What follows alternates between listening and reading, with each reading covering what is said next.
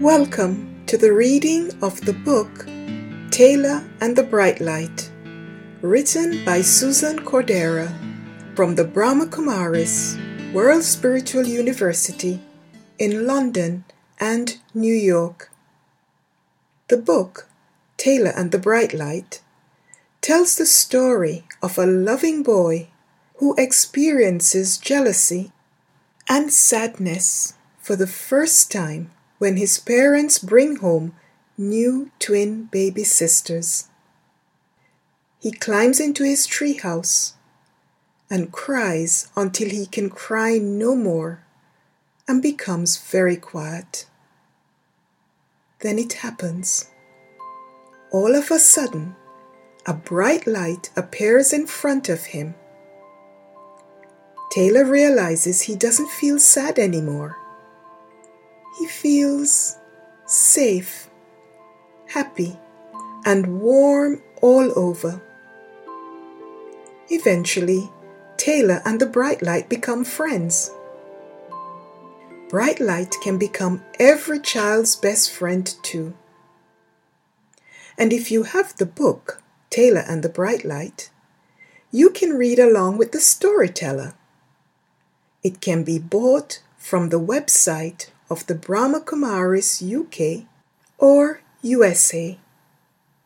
Today's reading is Chapter 4 of the story, Taylor and the Flying Sled. The cold days of winter soon arrived. One day, Taylor was playing outside when he saw a mail van pull up in front of his house. The man got out and walked up to Taylor's front door, carrying a big brown box. As the man rang the doorbell, Taylor rushed over to see what it was. "Is that for me?" he asked. "Does it have my name on it? Are those the new skates Grandma promised me?" Taylor's mother opened the door. She read the name on the box and said, "It's from Aunt Rita." They opened the box together. "It's a beautiful sled," said Taylor, stroking the shiny red metal. "What a kind gift from Aunt Rita." His mother explained it was the kind the whole family could sit on together, and she read out the note inside the box. It said, "Thank you for the beautiful pictures of Taylor, Amanda, and Zoe. I hope you enjoy playing in the snow with this sled." Taylor was so pleased to get the sled that he decided he wanted to send Aunt Rita something special in return. He took out his best craft paper, glue, and scissors and made her an adorable paper snowman. On the back of the snowman, he wrote his aunt a letter. "Dear Aunt Rita, thank you for the sled. I love you. Taylor X." Taylor and his mother put the paper snowman in a big envelope, wrote Aunt Rita's name and address on the front, stuck stamps on it, and posted it in the mailbox. Early next morning, Taylor ran to the window, hoping for snow.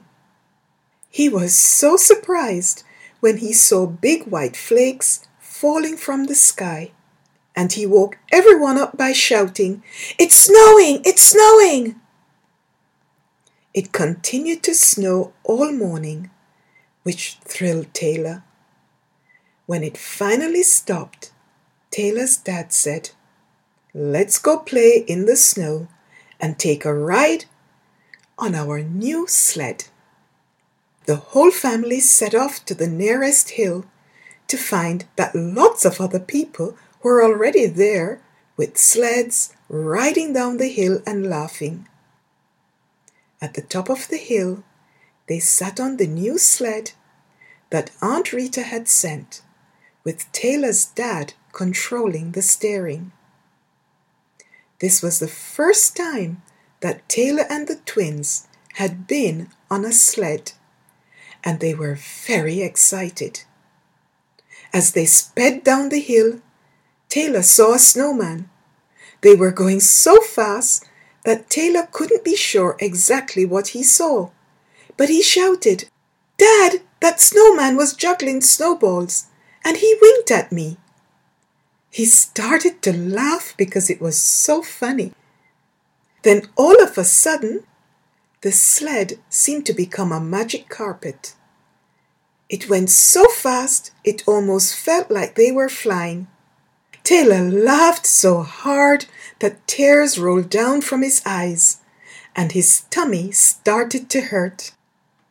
He enjoyed the rest of the ride and playing with his family. Everyone was laughing and having so much fun together. The only other times he remembered feeling this happy were when he was with his friend, Bright Light. He started thinking about him. And then he had a thought. Snowmen can't juggle snowballs or wink their eyes. They aren't alive. And sleds can't fly like magic carpets. I wonder if Bright Light is doing tricks for me. Maybe he is a wizard after all. Only a wizard could bring a snowman to life and make a sled fly just like a magic carpet. Taylor giggled at the idea of his special friend playing with him in this way. And the more he thought about Bright Light and his games, the wider his smile grew.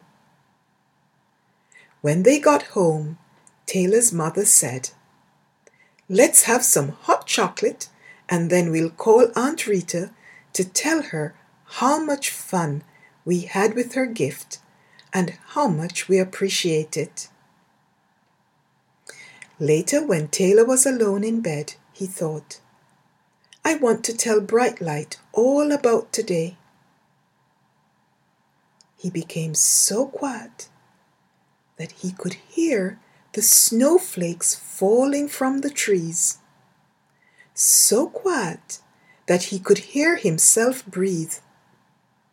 So quiet that the only thought in his head was of Bright Light. Within a second, he was with his friend again. Taylor felt so cheerful inside that he tingled with joy and began to giggle. Taylor said, "I love the way I feel when I'm with you, Bright Light." Taylor could feel that Bright Light loved being with him too. Taylor asked, "Was that you doing magic tricks for me, making that snowman juggle and wink at me? And making the sled fly like a magic carpet? Only a wizard could do those kind of things." Bright Light laughed gently, but didn't say anything. Taylor felt so loved and cared for, and he wished he could feel like this all the time. He decided to find a way to share these feelings with everyone. Taylor thought, Bright Light is the only one who can give me the power to share these feelings. I know I can get this power by spending more and more time with him. Somehow, getting that power seemed more important and special than all the magic of the exciting day he'd had with his family, riding the sled and seeing the snowman juggle snowballs.